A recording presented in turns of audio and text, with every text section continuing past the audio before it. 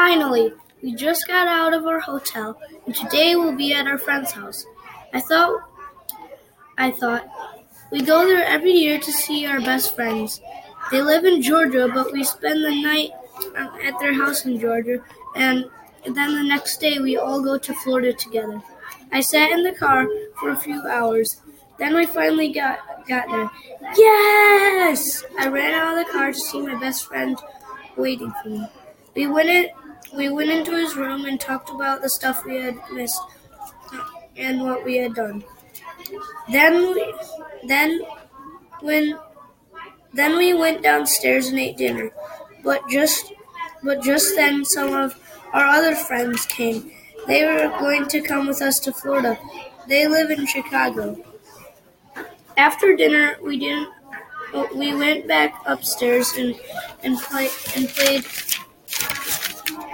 some games.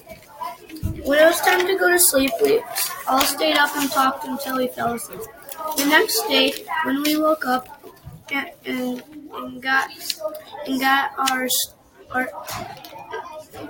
all of our stuff in our bags, we ate breakfast, and then we got in our cars.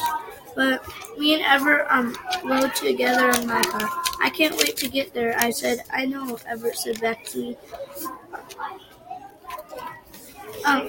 To make time pass, we played games on our iPads.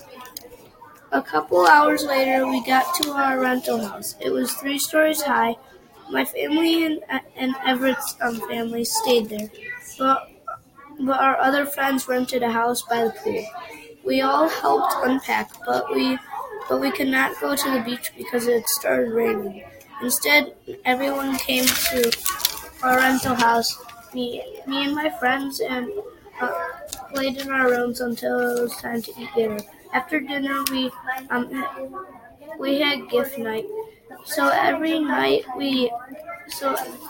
gift night, every night we get some weird toy. My favorite was this long, stretchy green thing that you could pull back and launch, and you could launch them. My friend got his to fly at least 50 feet. The next day, we were able to go to the beach. We went out in the ocean past the sandbar to where we couldn't touch the bottom. And sometimes me and Everett got our goggles and went out and looked for sea slugs and sand dollars and cool shells.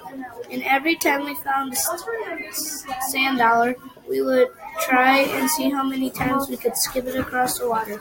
We also played on the sand sometimes and ate snacks. We dug a hole very deep and then they buried me in it until only my head was out.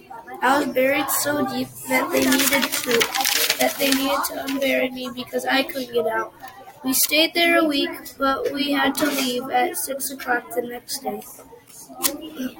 At the end of the week, we got in the car and drove back home. It was so fun, I said.